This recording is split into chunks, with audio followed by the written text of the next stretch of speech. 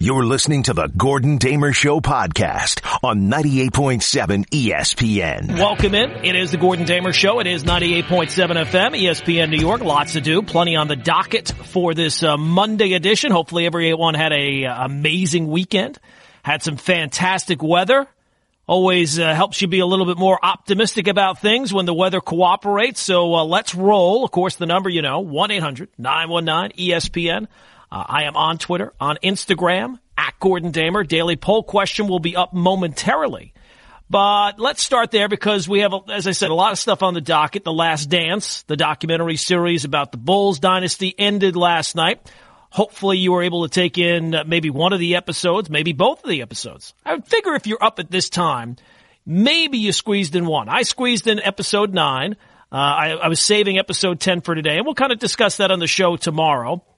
But you have the DeAndre Baker case all of a sudden getting a little more interesting than what maybe was initially reported, at least according to the New York Post.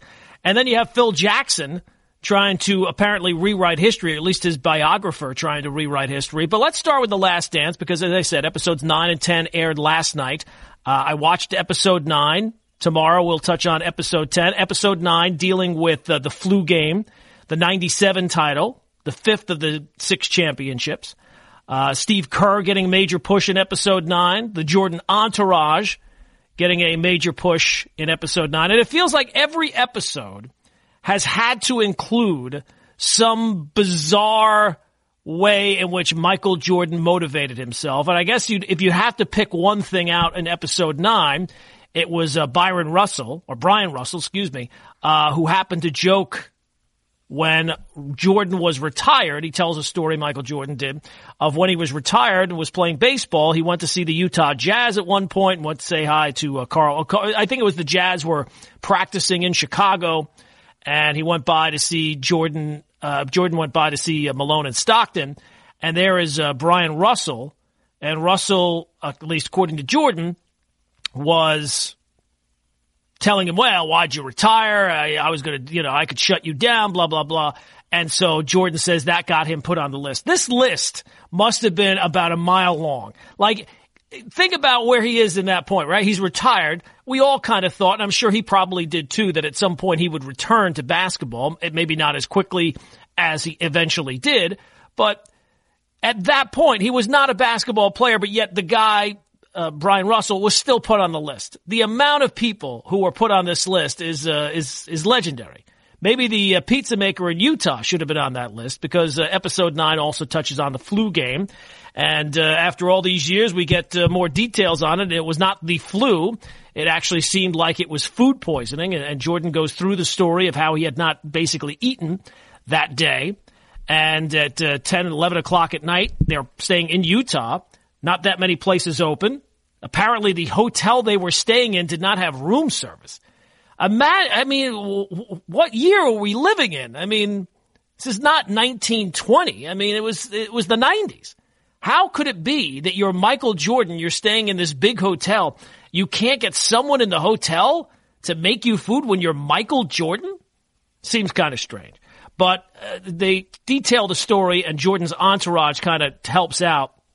That the pizza arrives, and wherever they got this pizza from, 5 guys delivered the pizza. And they make it seem like it was, they knew right away, as soon as the pizza arrived, one of the guys, he didn't like the way it looked. Wait, talk about revisionist history. That they knew, somehow there was some inkling that he was going to get food poisoning from this pizza. Do you realize how hard it is to get food poisoning from pizza? It's not chicken. It's not fish. It's not something that needs to be, it's bread, sauce, and cheese. But apparently he got the food poisoning from the pizza. So, episode 9 was much more focused on basketball. Look, at this point of the documentary series, right, like it seemed like each episode, especially the first ones, kind of detailed what was going on, but focused singularly on one person, be it Pippen, be it Rodman, be it Phil, be it Krause. This one, I guess it kind of focused some on Steve Kerr and the backstory that has been well documented at this point about his father being assassinated in Lebanon. But this was a much more business-like episode, and the footage was, as always, excellent. I mean, Jason Ayer, who was on with Scott Van Pelt last night on SportsCenter and has obviously gotten all the accolades, as he rightfully should, for this series, the amount of footage that he had to go through, I think he said something like 10,000 hours worth of footage to run through to put together this documentary, and some of it was just unbelievable. There was one shot of, in one of the playoff games against Indiana, Reggie Miller hits this late three, and it's a game in Indiana, and the building's going bananas, and Reggie Miller's running up and down the court, basically dancing because they've hit this shot with like seconds to play, and they have a fantastic shot of Larry Bird, who's coaching the Pacers at that time, doesn't even move, doesn't even flinch, doesn't even react in any way because he looks up at the clock, he realizes there's still a couple of seconds left, and obviously the Bulls have Michael Jordan. Now the Pacers did go on and win that game, but that footage was unbelievable. After that series is over, after the Bulls win Game 7, they have a shot, I guess, in the bowels of the United Center with Michael Jordan going up to Larry Bird after it's all over. Some cursing goes on, as you would expect, but that footage is unbelievable. So I still have one episode left. It has been a fantastic series. It has been a fantastic job by Jason Ayer, who I said was on with Scott Van Pelt on SportsCenter last night. And he said that, this series was not actually supposed to start airing until July. And even though some of the episodes were already in the can, as they say, he did not actually finish editing episode 10 until Thursday. Here's Jason Ayer on SportsCenter last night. Had been sitting in a dark edit room for over 2 years with this material and seen, especially the earlier episodes before the quarantine. I think we had 4 done in totality.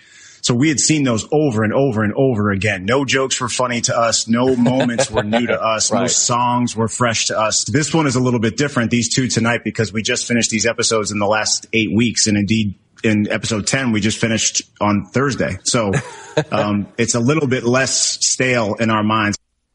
Okay, so there's Jason Ayer from SportsCenter last night. Now, as I said, I did not see episode 10, but obviously episode 10 is the final one. So I'm assuming, and just from reading stuff, it seems like there's going to be much more focus on the end of the dynasty, right? This is the last dance and whether or not it could have kept going.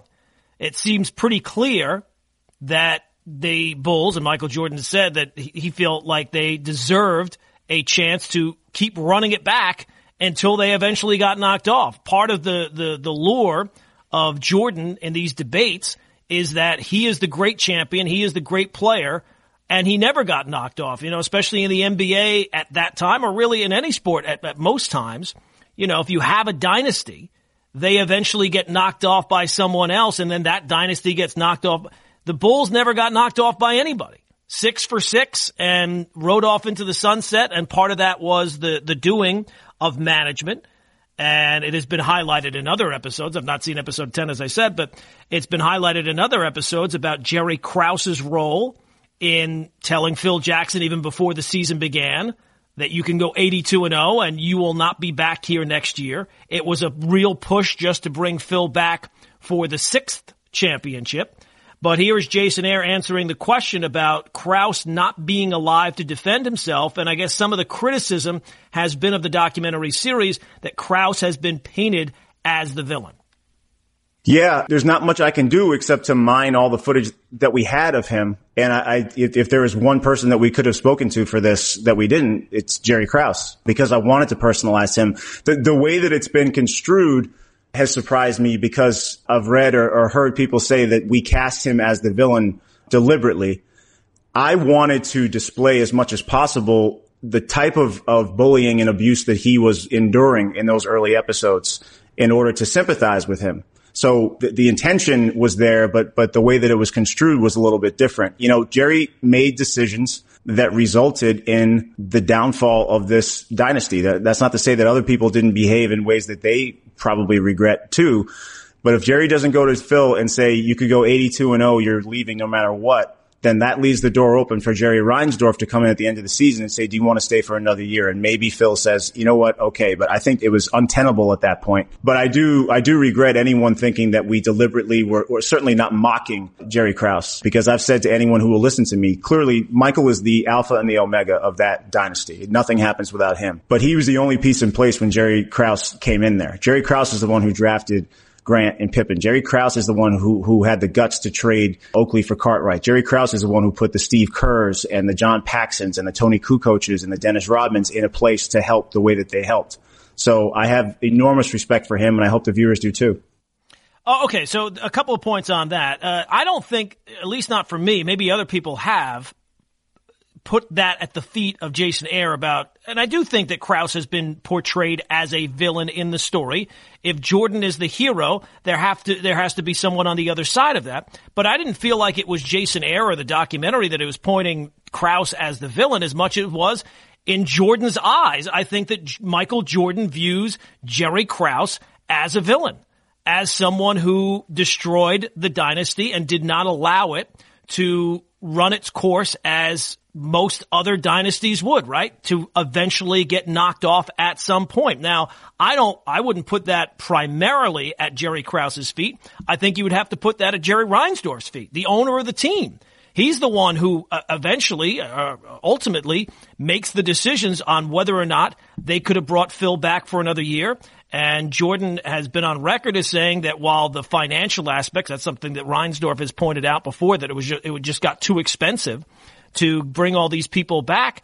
Jordan has pointed out that most people would have been willing, if Jordan was willing to take less, that would have certainly impacted other people to take less. Phil would take less. Scotty, while he seemed to have his mind made up, he probably would have been able to been talked into returning for another year. So I didn't get the sense that Jason Ayre, the director of the documentary, has portrayed Jerry Krause as the villain, as much as I think that in Michael Jordan's eyes, Jerry Krause has been the villain, or at least he holds him much more responsible for some of the decisions that were made. And look, Jordan is the alpha, right? As Jason brought up, he's the ultimate alpha who is all about getting the credit.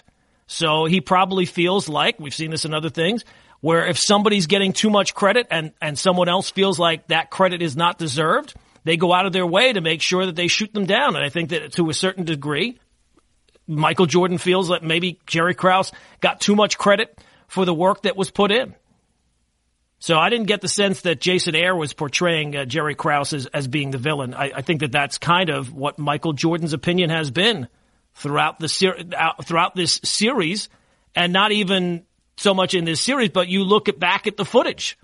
And that was his feeling at the time. I think that Michael Jordan, while not completely on guard with the camera right in his face, but he has been somewhat sensitive towards how he is being portrayed. This idea that everybody's going to hate me now when they see that. I mean, that was a huge, that's blowing things up way out of proportion, because that has not been the way that the documentary series has played out. I mean, talk about hyperbole. That's just completely not true. Everything in this documentary has funneled into, even some of the touchy topics, has funneled into the greatness of Michael Jordan. There's not really been much focus, not sustained focus, on the negative sides of it, of his personality, of doing things that were completely unnecessary. It is all kind of focused on the greatness of Michael Jordan. So I think it's been a fantastic documentary series. The project had some things going for it that I don't think others do. And it's been a fantastic ride. And as I said, I still have the one episode left. But I wonder, now that we've had the OJ documentary series, which to me is still, there's not been that many documentary series. And maybe now this will lead to more documentary series. With all these different options now, streaming, Netflix and Amazon and Disney Plus, it seems like everyone is desperate for content. And I wonder now if there's now going to be a bigger push to have more multi-episode documentaries rather than just having, a 2 or 3 hour documentary movie. Now this project, I think, had some things going for it that most others don't, right? They have an abundance of material. It's not just about one guy, although it was primarily focused on Michael Jordan. It's about a team, and you can tell a lot of different stories within that team. But it's also a sport that leads to debate. I mean, it seems like basketball debates are the Jordan of debates. All the other sports are the LeBrons. Basketball, for whatever reason, the debates seem to resonate there further than other ones. And the access, to me, was the vital part of it. It's not just the footage, which has been sensational, but getting the access to Jordan and his point of view is what has made this all work. And it's great that they talk to all these other people, but it's all about Jordan. And I think that's just the way he wanted it.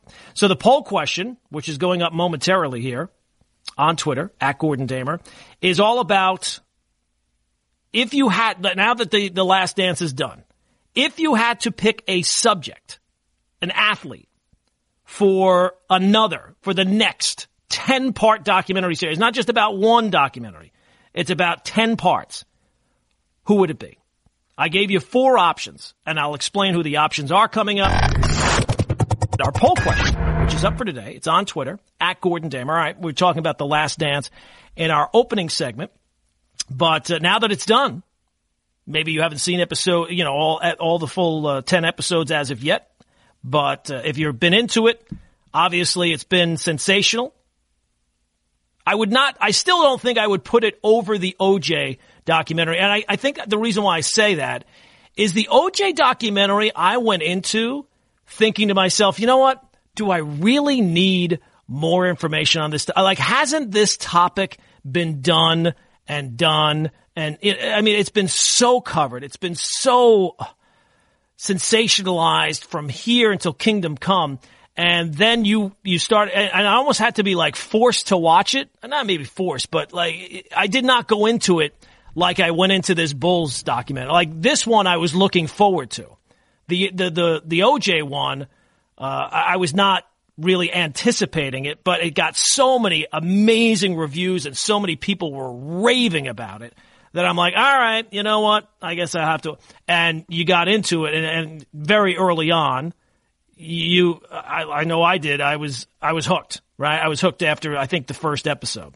So this documentary, I went into anticipating it, even knowing that I was not on the winning side of things. I as a Knicks fan, I was always wanting Jordan to, even if it wasn't the Knicks, I wanted somebody to eventually take him down, and nobody ever did. So, but just as Jordan is a fascinating character, not just because he was the great champion, but his mindset, which I feel like so many others have picked up upon and used that mindset, even if it's, I don't know if it's 100% true. Maybe they had it anyway. Maybe they would have had it anyway, but it feels like it has been a replay of this Jordan psychotic need to win at not just the sport, not just the individual matchups, but in anything off the court. And I would have, I don't know, maybe episode 10 will focus on that. I don't think so. But, you heard so many stories, like the one story that he heard of Jordan that we have not gotten this so far was how he would bet guys on his team about whose luggage would come out of the roundabout first at the airport, or whose luggage would come out first, and he would bet them. And he'd already paid off the guys who handled the luggage to make sure that his luggage came out. That's the kind of psychotic behavior that I was looking forward to. But all right, now that the 10-part documentary series is done, if you had to pick someone else to be the subject, and I wanted to go athlete. If you had to pick an athlete, who would it be to be, and the 4 I gave you, and look, there's plenty of options that you could give, and I'm sure that people will you can certainly mention it. You can certainly get in at 1-800-919-ESPN. But the 4 I went with was A, Barry Bonds. Think about all the things that Barry Bonds is the greatest. I've said this 1,000 times. Is the greatest baseball player, unless you're like 100 years old, that we've ever seen, and we will ever see. Like, you kind of forget about it now, almost like, not that we forgot about Jordan, but this is kind of highlighted again, just how he was the greatest. Bonds, if you had a conversation before this documentary about who the greatest player was, 9 times out of 10, unless you're a younger fan, Jordan's name would certainly get brought up. Baseball, I don't know. I mean, Bonds would get brought up, but it would not be overwhelming, and it should be overwhelming. It should be absolutely overwhelming that Barry Bonds' name should be brought up. And think about, if you were going to have a 10-part documentary, you have to have a lot of different stories to tell. And from Bonds' initial, the fact that his father was a major leaguer, the early part of his career in Pittsburgh, the disappointments that they always had in Pittsburgh, and then, gee, what happened to Barry? He looks like a different guy. All that part of it, the post-career, how he was essentially blackballed from baseball. Like, it's pretty clear if you look at his production, even in the final years of his career, Barry Bonds was still as productive a play, maybe not the most productive. He was 41, 42 years old, but he was more productive than a whole lot of players that were still playing. And he was essentially blackballed by baseball because they did not want that topic to be continually brought up, which obviously it was the elephant in the room. And the elephant's head was not nearly as big as Barry's. So Barry Bonds is the first option we've given you. Number two, which I will say right now, I would think this is probably the guy who will win. It would not be my pick, but this is probably the guy who would win, and it would be sensational. Although it has kind of been a little bit done to death. Option two would be Mike Tyson, right? Mike Tyson, all the different stories that have already been told. If you could somehow get a way to tell the story in a different way with different footage, I don't know if that's even possible. Different people to talk to, I don't know if that's even possible. But the subject itself of his life, his early career, much like Jordan, if you were talking about a singular word to describe Mike Tyson at his peak, it was inevitable, right? It was inevitable that Mike Tyson was going to win the fight. Most guys were beaten even before Tyson got in the ring. The persona of Mike Tyson in that early career as he was coming up and became champion and all those, and then obviously the rise, the fall, and then the rise again. It seems like Mike Tyson has been, it's kind of surprising, right? When you looked at the way that his career went at a time, if you would have told yourself back then, if you had a time machine to say that Mike Tyson is living and seemingly living well at this point of his life, I don't know. Mike Tyson would have predicted that, never mind just fans and observers and media people. So Mike Tyson is option number two. Option number three, Tiger Woods. The great, talk about having stories to tell. And I don't know that it's necessarily been done to death at this point. Like individual parts of Tiger's career have obviously been documented time and time again. But to tell a whole story about Tiger Woods, and I guess the difficult part there would be that his career is not over, right? Like the first two, it seems like Barry Bonds and Mike Tyson, not that they're still, I'm sure, doing things, and who knows, maybe Mike Tyson will be back in the ring before we know it. But Tiger Woods' career is not over yet, so it would be a little harder to do a definitive 10-part documentary series on him. But considering all the different aspects of his career, his life, talk about rise and fall, man. You can't have much more of a rise and fall than that. So Tiger Woods is another option you have there. And then the fourth one, I wanted to put a football player in there. OJ has been obviously already been done. I was just trying to find another, somebody who I would feel like a 10-part documentary series. I don't know that I necessarily nailed it, but the one that came most to mind, and again, it's kind of like Tiger Woods, where it would be difficult to do right at this moment. The fourth guy I had was Tom Brady.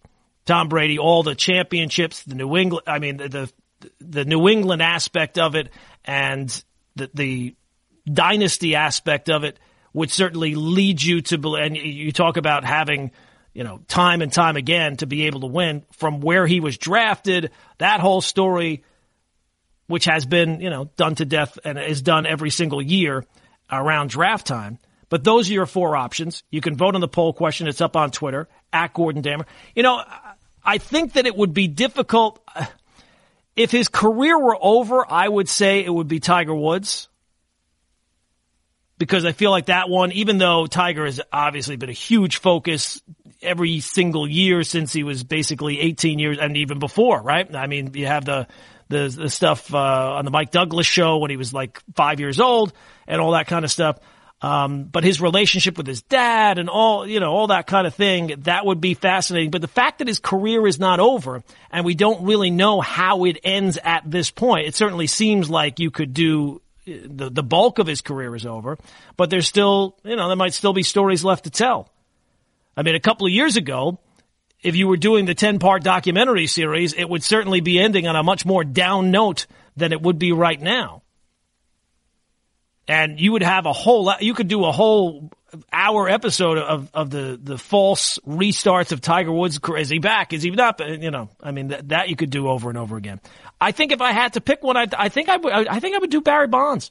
I think that there's more than enough material there, and it would require getting access to him. And I don't know whether or not he would be willing to do it, but if he were, I think that's probably where my vote would go, would be Barry Bonds. 1-800-919-ESPN, 1-800-919-3776. So if you have a suggestion that I did not hit on, you can certainly tweet us or give us a call. But coming up, let's get into the DeAndre Baker story, which actually had a pretty it certainly seemed like that case might be a little bit more complex, at least the way the New York Post is reporting it. And then you have Phil Jackson's biographer. Apparently his next project is trying to rewrite history. So we'll touch on those two. Popped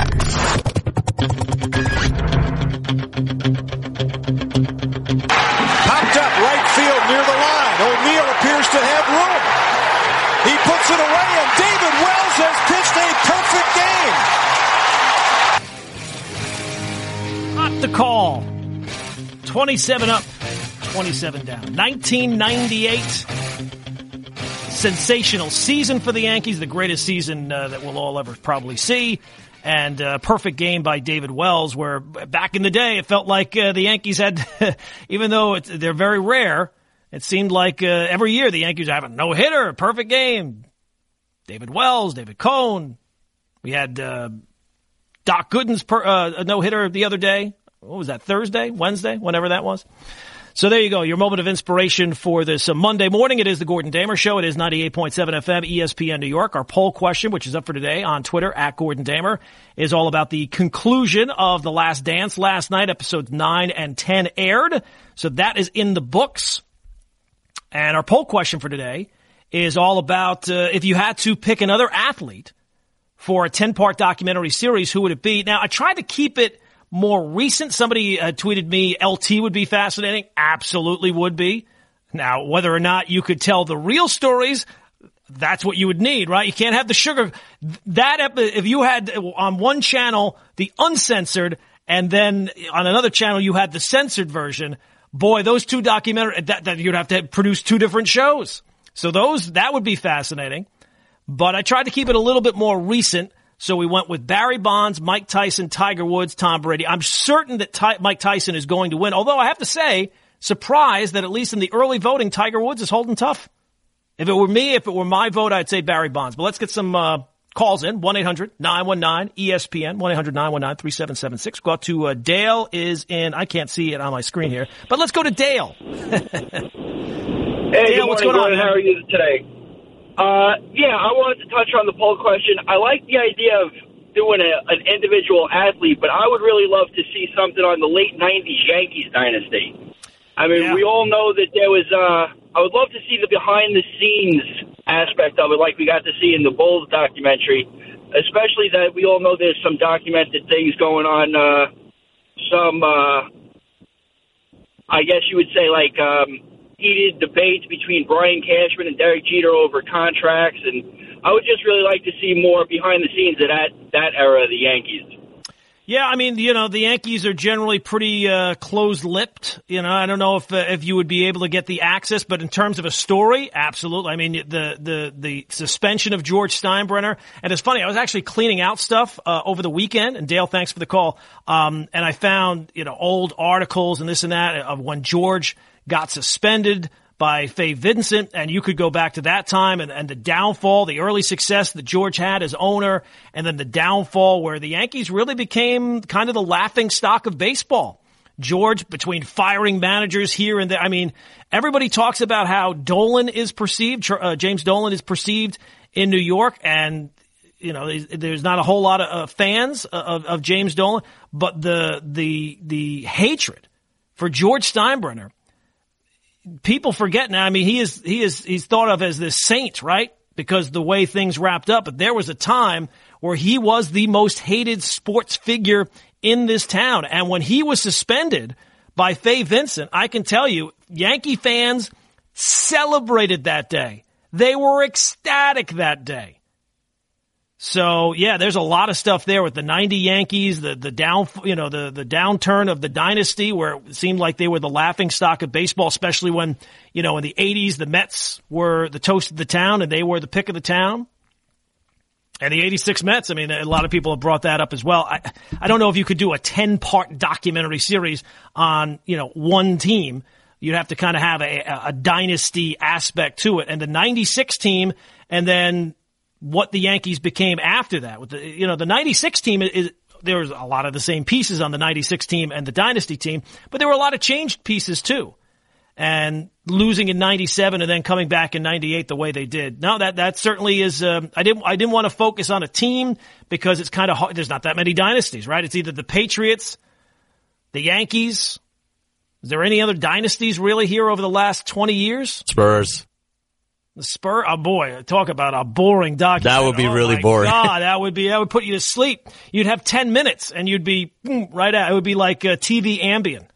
No, I don't want anything about. You also got the Lakers with Shaq, Kobe. No. I mean, I guess it doesn't really appeal. I'm sure maybe people will bring up Kobe.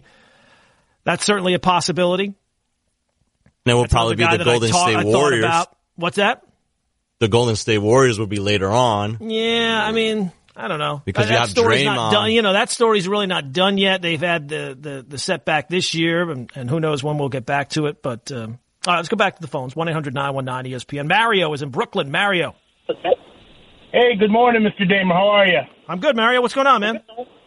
Excellent. Just driving in from work, going to work, Essential Employee EMS. God bless you, my man. Thanks for the show. I love it. I ride with you in the morning every time. Thanks, man. I was telling your producer that, no problem, thanks.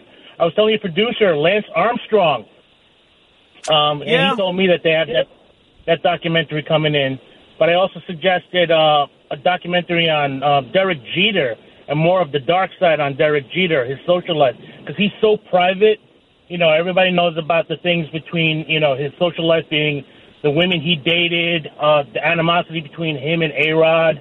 The tribulations that he went through and his leadership ability for the Yankees through the 90s and all that. So there's a lot going on there that nobody really talks about.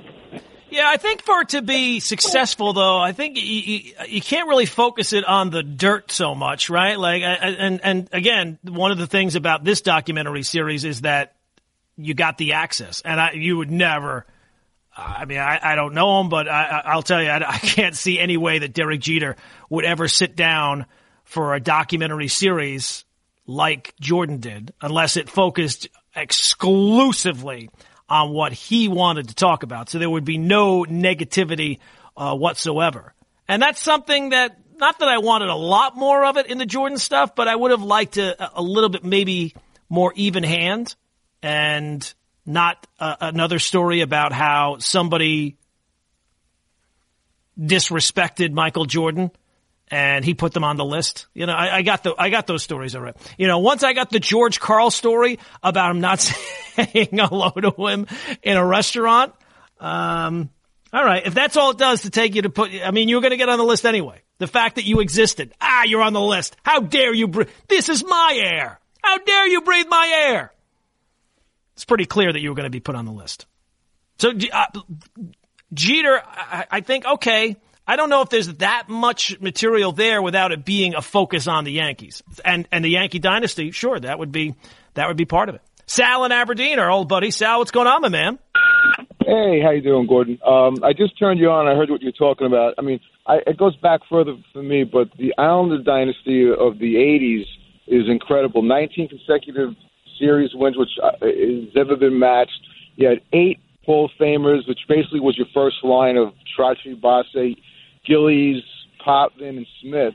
And to me, it's more personal because I grew up with that team. That I'm the same age as them, and I used to play hockey at a place called Racket Rink in Farmingdale, which was their practice site. And back then, for some reason, the practices weren't closed. So I went to National Community College, and I had classes in the afternoon, and they practiced at 10 in the morning. And I would go down there, and you were able, believe it or not, to have interaction with them. And you could actually sit down, and I was talking hockey with Trottier. I've met all those guys, and they would just talk to you on a personal level if you needed help with your game, which was incredible. That's crazy. I saw players like Esposito or LaFleur, all the greats of the late 70s and 80s, and it was just, they were just regular people, and you could just sit down and talk to them. And it was really, really a great experience. And to this day, I mean, I look back at it, and I tell my kids, and they're in shock. My older one is like, you really met all those players and spoke to them on a personal level, which you can't do nowadays.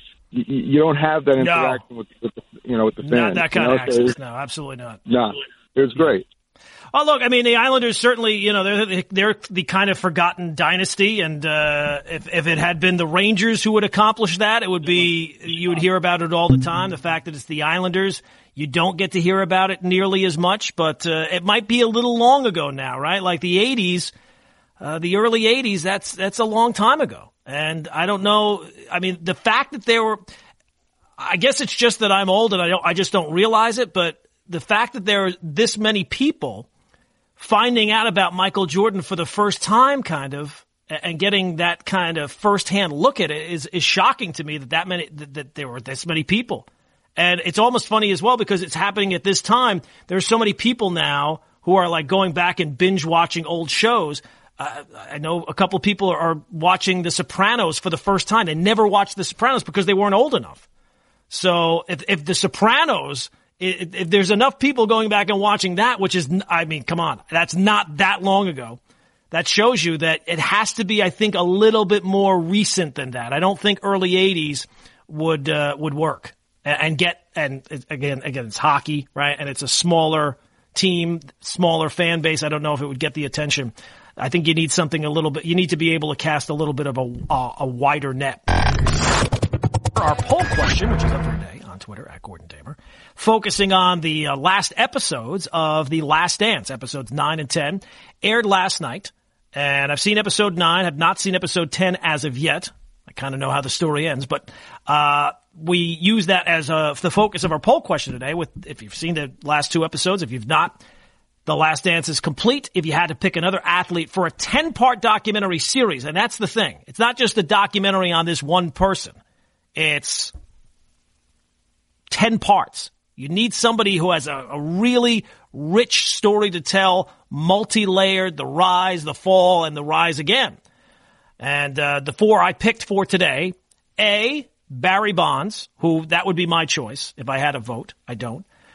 B, Mike Tyson, which I'm certain is going to win and is winning right now. C, Tiger Woods, which I think would be fascinating, although the problem for Tiger, unlike the first 2, his story is really not complete as of yet. And then the 4th one, I had to pick a football player, so I went with Tom Brady. I'm sick of Tom Brady. I don't care. Well, look, if it turns out that he wins a championship with the Tampa Bay Buccaneers, it's going to be kind of hard not to boost him up higher in the vote totals, but at least so far he is losing, which he probably should get used to now that he's no longer with the Patriots. So there's the poll question. It's up on Twitter at Gordon Damer. A couple of the things that I wanted to touch on before we get back to the phones. A, there's a story in the New York Post by Paul Schwartz about the bail amount in the DeAndre Baker case.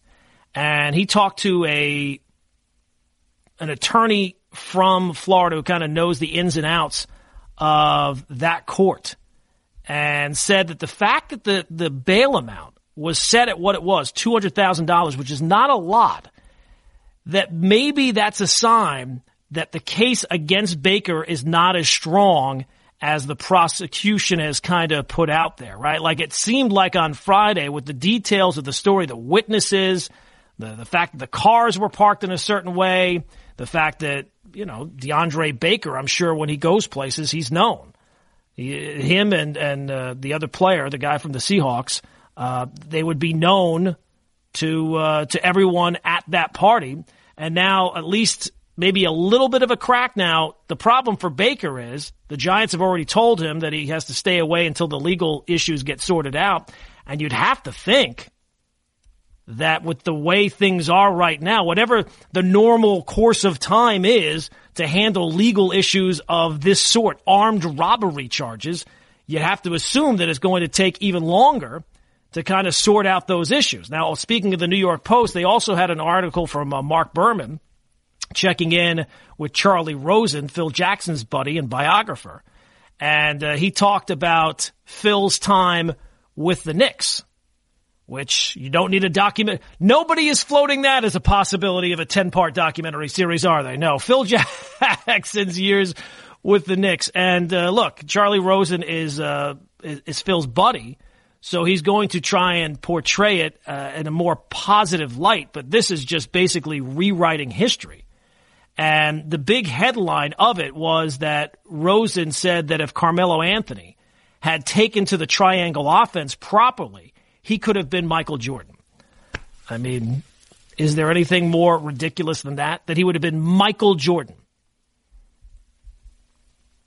And here's the problem for Phil, right? Like the article goes on to, he blames this person that Phil wasn't able to find the right coach. Derek Fisher wasn't the right coach. Jeff Hornacek was was a nice guy who thought that he had some knowledge of the triangle because he played against it with the Jazz, but he didn't really. Well, here's the problem for Phil. It's not about putting in a system that you want. It's about taking the talent you have and altering the system to get the most out of that talent. So again, if you were the guy running the show, which Phil clearly was, the blame still falls on you, especially after you re-sign Carmelo Anthony. Whose fault is that? Whose fault is that? Rosen tries to give Phil credit for wanting to trade Kristaps Porzingis. And look, the Knicks, when they did trade him, got nothing back for him. But the deal that he even floats out, well, they would have traded him to the Bulls for Lauri Markkanen and a couple of other stars. That's not a very good deal either. And then the most ridiculous point of the bunch is that Rosen believes Knicks fans disliked Phil Jackson because he had success with the Bulls at the Knicks' expense, and then he didn't do anything really here. But it was mostly because he had the success with the Bulls. He was a disaster. He was a disaster from jump. Most people wanted Phil Jackson to get the job. And he got the job. And he was terrible at the job.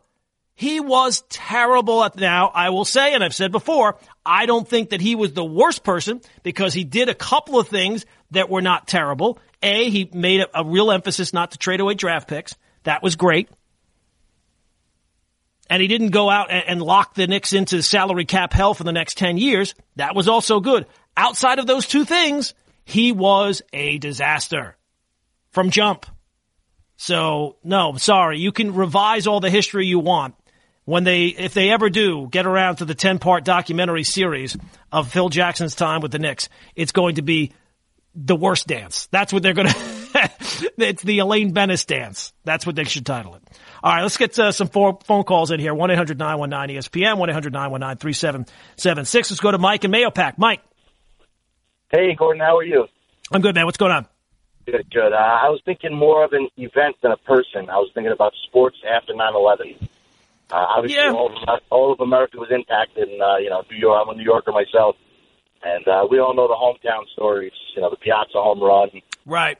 Collapse of 2001. Luis Gonzalez, which murders me every time I see it. But, the pressure that the Yankees were playing under in that 2001 World Series with what they did to contribute to getting life back in New York. Yeah, look, I mean, and it's been touched on before. I don't know, 10 parts. That might be a little bit difficult to do on that one. No, look, it's a fascinating topic and one has been touched on before, and you would kind of have a couple of different teams in there focusing on it. So, Mike, thanks for the call. Let's go to Corey in Jersey. Corey, go. Hey, good morning, Gordon. What's up? All right, Gordon, I feel like the best option would be Deion Sanders. For the simple fact, his college career, he had a great college career, and then the two sports the Tim McCarver thing. Then you got the matching up against Jerry Rice, matching up against Michael Irvin. You get to hear what they were saying. You get to hear how he went to 2 different teams and won Super Bowls. He's an all-around winner, and I feel like that's one of the only people that you can make a 10-part series about. Well, I don't know if there's 10 parts on Deion, and Corey, thanks for the call. I will say this, if it's about getting access, Deion will be available. He is not keeping things no, he will be more than happy to sit for the interviews and do all that type of stuff. Prime time. And look, the baseball stuff too, right? He had a far better baseball career than Jordan did. All right, finally, Omar in Brooklyn. Go, my friend, quickly. Go ahead. Hello, good morning. Okay, 2 things. I totally agree with Charlie Rosen. I thought if Melo was totally in, Kobe Bryant was totally in, that if he would have believed it, he would have been a perfect. He would not have been a Michael Jordan, but he would have been closest because his jump shot was far, far better than anybody that he has worked. So that would have worked tremendously in a triangle offense. But Melo did not buy in, and he learned from he got a harsh reality after 2 years. Now, my point to you, I asked you a question. There is a trade for Devin Booker, Frank Ntilikina, Julius Randle, and the next first-round pick for Booker. Will you do it? Or you will do your pick if you don't win a lottery first-round pick? I heard the Knicks are very high on... Omar, we got to go. Look, I have to know where the pick is first before I can... if it's the number 1 overall pick, I don't know if I'd necessarily... But the other parts of the deal, of course. And even if it was the number 1 pick, I might still make that deal. But we'll talk more tomorrow. It's the Gordon Damer Show over and out for tonight. For today, please vote on the poll question. It's up on Twitter at Gordon Damer, and we'll see you tomorrow at 5 a.m. Back for another show. This is the Gordon Damer Show on 98.7 ESPN.